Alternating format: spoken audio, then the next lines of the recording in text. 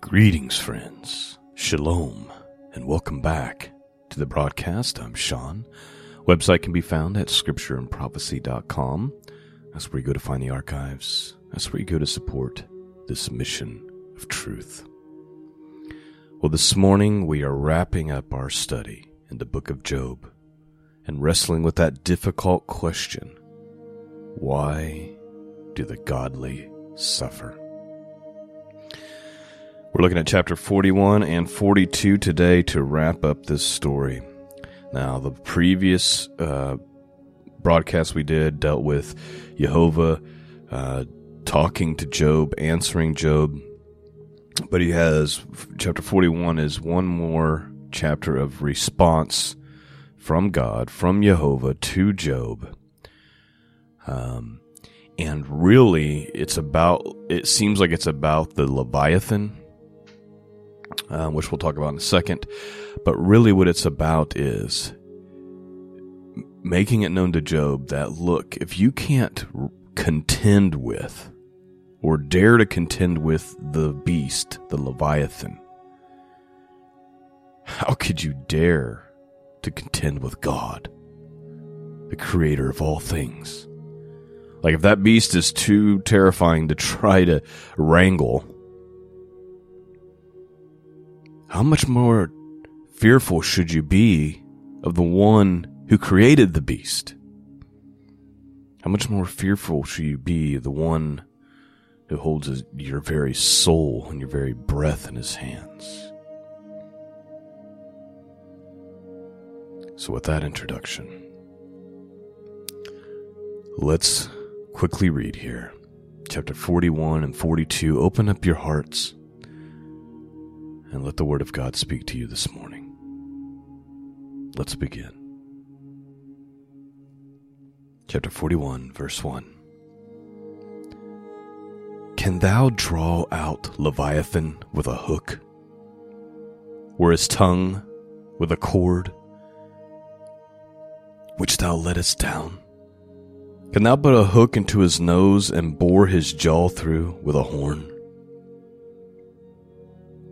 Please note, Leviathan. I'm just going to tell you what my personal opinion is. I agree with what you would call the Brown's divers Berg's interpretation of what this is, which says that it's a Leviathan. A Leviathan is a sea monster or a dragon, or a large aquatic animal. Perhaps extinct in our day, but maybe not. Unfortunately, a lot of commentaries, and this is really what a lot of churches and pastors and commentators do with things like this in modern times, really over the last couple of hundred years, is that we try to explain away things. Oh, that wasn't giants in Genesis 6, or that wasn't angels in Genesis 6 that came down. It was the sons of Seth. We don't want to have to deal with the fact that the Bible tells us all throughout the Tanakh that there was giants, and that and we don't want to deal with Genesis 6, and we don't want to, so we have to explain these things away. And so what a lot of commentators do today is they explain away this. They say, oh, it's just a crocodile.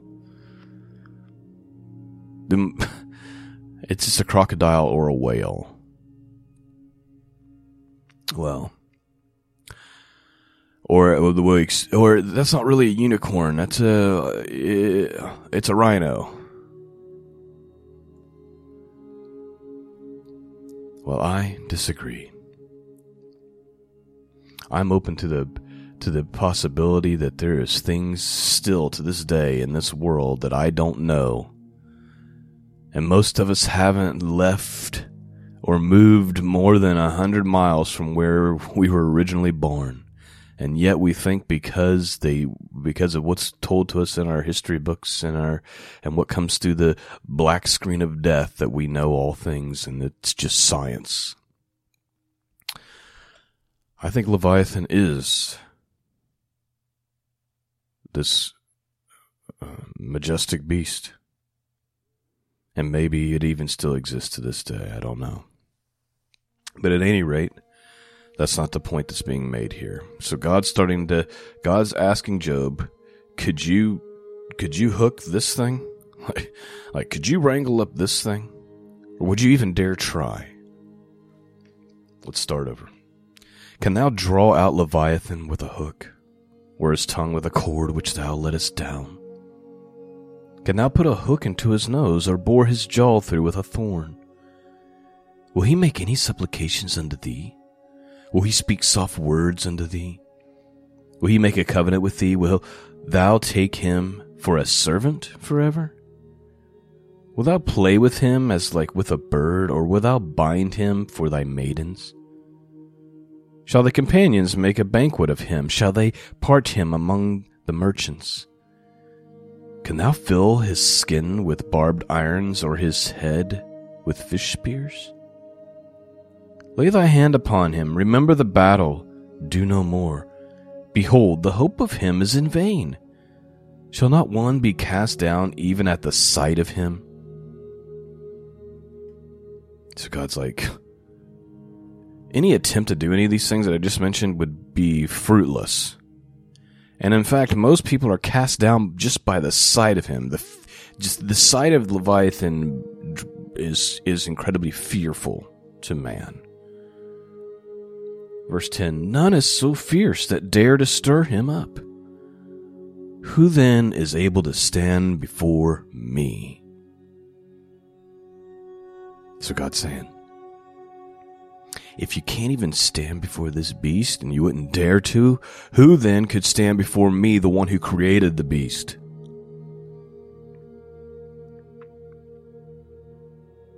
Verse 11, who hath prevented me, that I should repay him? Whatsoever is under the whole heaven is mine. I will not conceal his parts, nor his power, nor his comely proportion. Who can discover the face of his garment, or who can come to him with a double bridle? Who can open the door of his face? His teeth are terrible round about. His scales are as pride shut up together with a closed seal.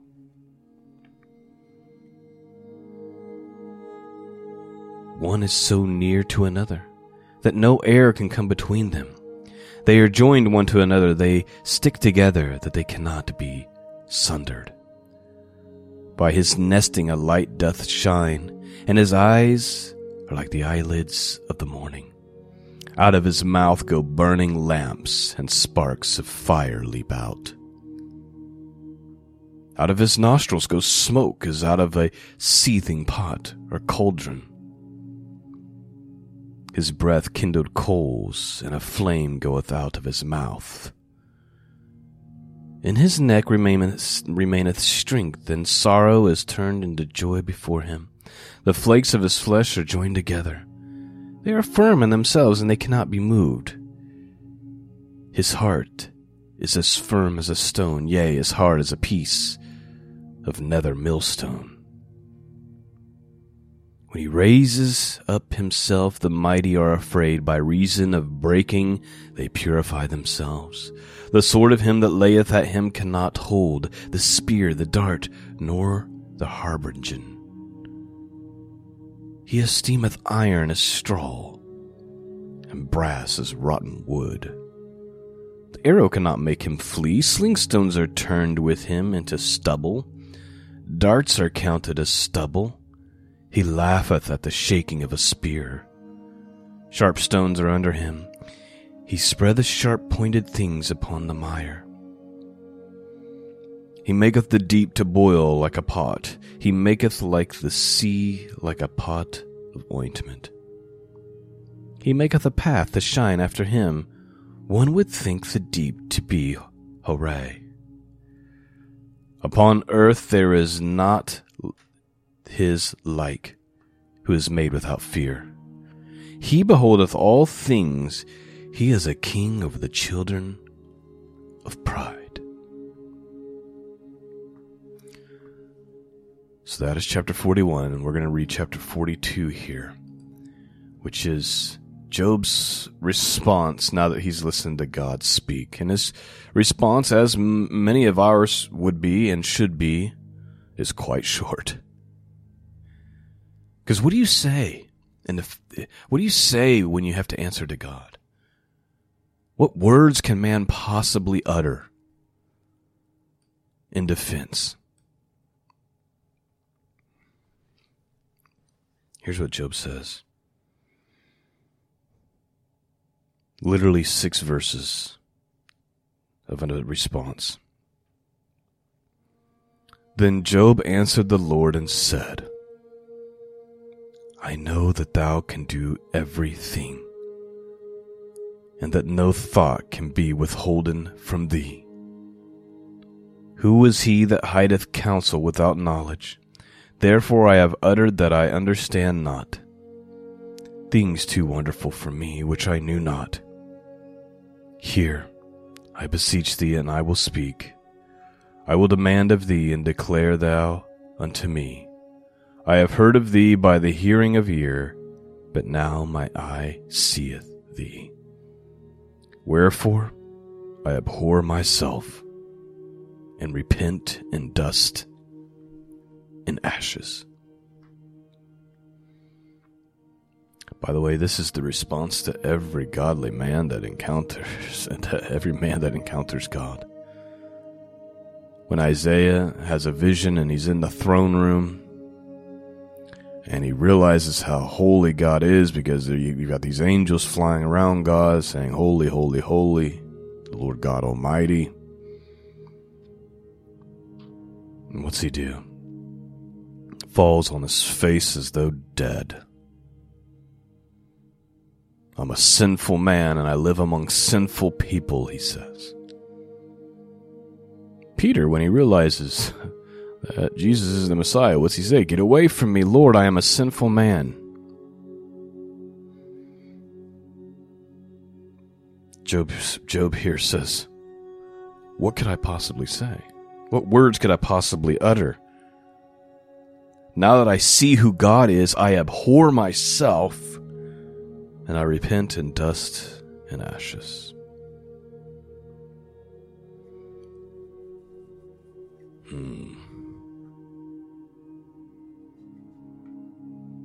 We got a few more verses to read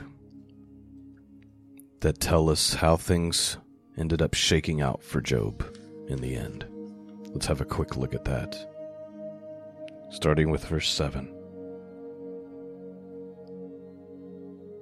And it was so, that after the Lord had spoken these words unto Job, the Lord said to Eliphaz the Temanite, My wrath is kindled against thee and against thy 2 friends, for you have not spoken of me the thing that is right, as my servant Job hath. Therefore, take unto you now 7 bullocks and 7 rams, and go to my servant Job, and offer up yourselves a burnt offering. And my servant Job shall pray for you. For him will I accept, lest I deal with you after your folly, and that you have not spoken of me the thing which is right, like my servant Job. So please note, God looks at the 3 friends and says, yeah, you guys got it wrong. And you need to offer up sacrifices and have Job pray for you. So what's the sin of the 3 friends? Their sin, I believe, is misrepresenting God. Which I believe, when you misrepresent God, that is the sin of taking the Lord's name in vain. It's a misrepresentation. And a lot of people do this because they're arrogant about their own wisdom and their own knowledge. They're the ones that come to you, or they'll come to my comments, and usually their sentence starts with, don't you know? They're arrogant, full of pride, and even with their tone and their arrogancy, They misrepresent God. Even if some of the words that they say may be true, they misrepresent God in demeanor and approach. Whenever we dare to try to answer a question that somebody has as it pertains to God, we need to do it with the utmost humility and the utmost care. Because you're representing God and the person's soul is at stake.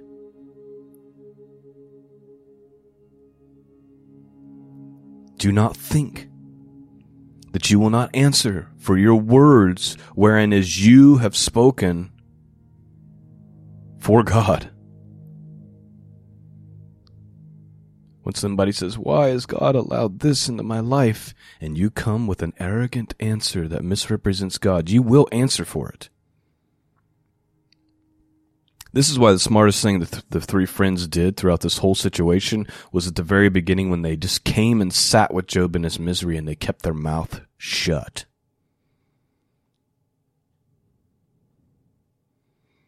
That was the only time when they were truly representing God correctly.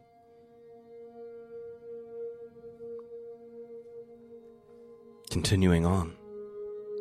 So Eliphaz the Temanite and Bildad the Shuhite and Zophar the Naamathite went and did according to the Lord, as the Lord commanded. And the Lord also accepted Job. And the Lord turned the captivity of Job. When he prayed for his friends, also the Lord gave Job twice as much as he had before. Then came there unto him all his brethren, and all his sisters, and all they that had been of his acquaintance before, and did eat bread with him in his house, and they bemoaned him and comforted him over all the evil that the Lord had brought upon him. Every man also gave him a piece of money, and every one an earring of gold. So please note, I don't have necessarily answers for everything, but we have to acknowledge what the scriptures say here. The scriptures say that God brought this evil upon Job, which we already know that if God be sovereign, then that has to be true. That's a difficult question to wrestle with, that God would permit or allow things like this into our lives. But it doesn't change that. And look, as we're getting ready to see with the last 4 verses of this story here, things end well for Job. But that doesn't mean that he still didn't lose his kids. Even if everything's restored, all of your finances, and you have a bunch more children, that doesn't make the loss go away.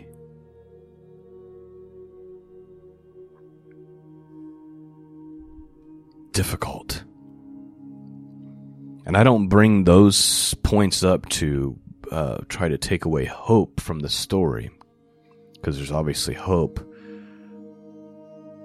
But I don't want to discount suffering and loss, even when you're restored. You still went through that thing. You still lost that person. There's still pain that happened. And so even if it turned out to be for your good and for the benefit of your soul, and has good purpose in it, and we wouldn't dare argue with God over it, I think it would be unfair and unjust to pretend like there's not a scar or a wound from going through that thing.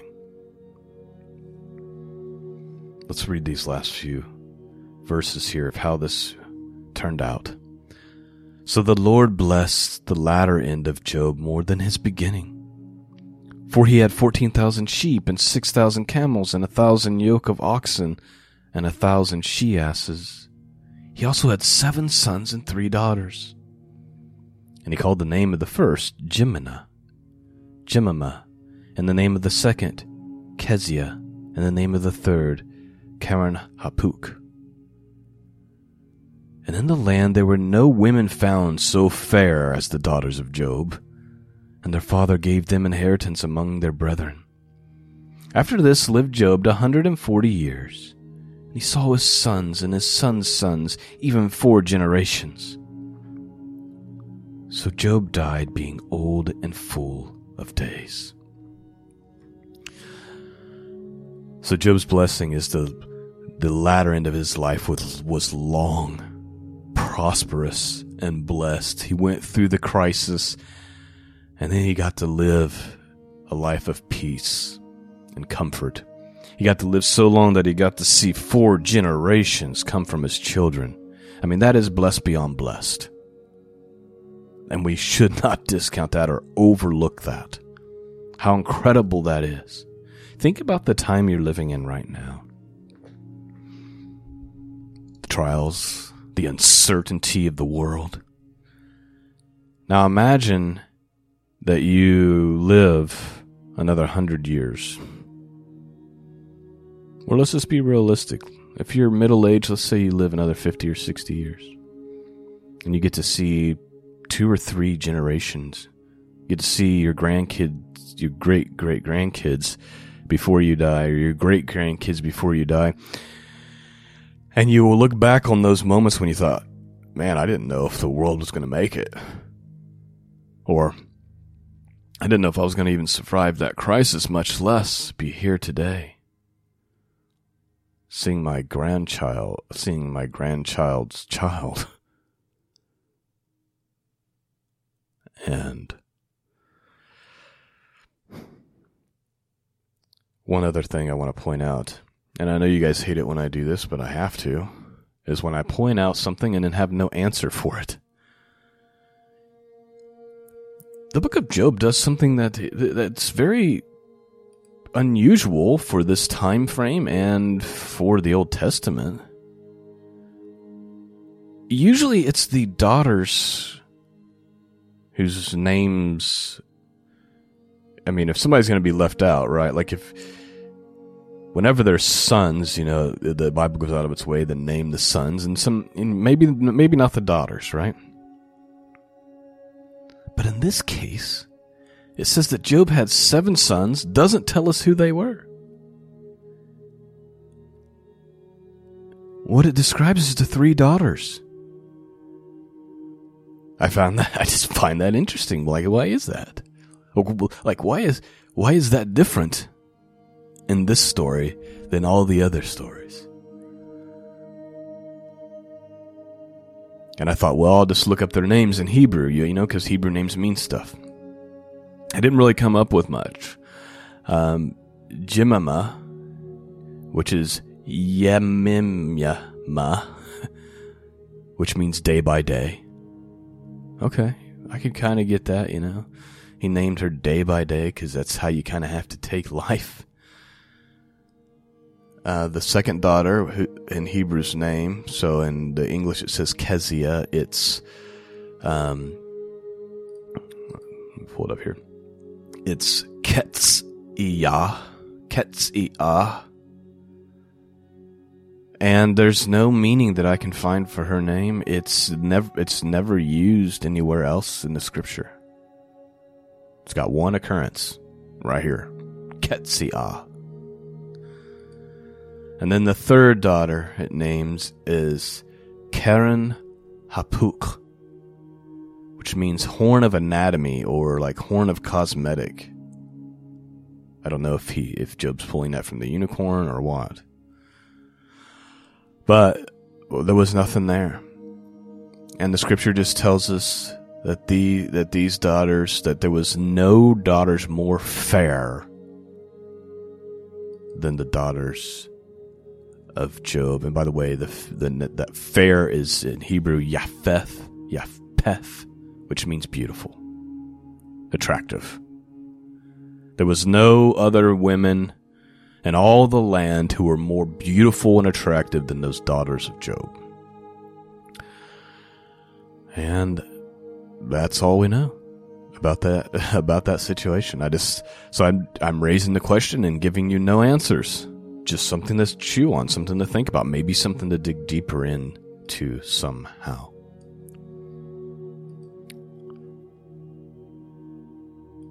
So then the question becomes, do we really ever get an answer to that question that we've been wrestling with for the last 3 months as we've done this study? Why do the godly suffer? And there's no answer that really satisfies, but I thought that the answer given by the fourth person, Elihu, was the closest to an answer that resonates. And one of his answers was, if you go to chapter 33, in verse 28, he says, "He will deliver his soul from going into the pit, and his life shall see the light. Lo, all these things worketh God oftentimes with man to bring back his soul from the pit." These things God allows in our lives. It's for the benefit of the soul, and it may not be comfortable. It may feel horrible. And we may not completely grasp it or understand it this side of heaven.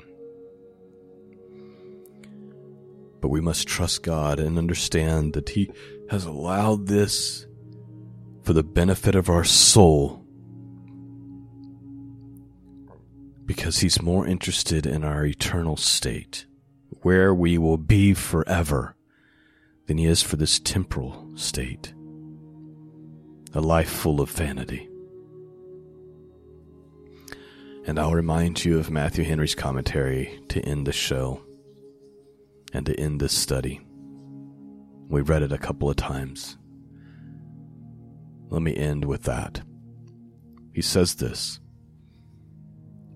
Elihu shows that God often afflicts the body for the good of the soul. This thought will be of great use for our getting good from sickness, and in by which God speaks to men. Pain is the fruit of sin, yet, by the grace of God, the pain of the body is often made a means of good to the soul. When the afflictions have done their work, they shall be removed. That's all I have for you. Peace and grace be with all of you, and until next time, God bless.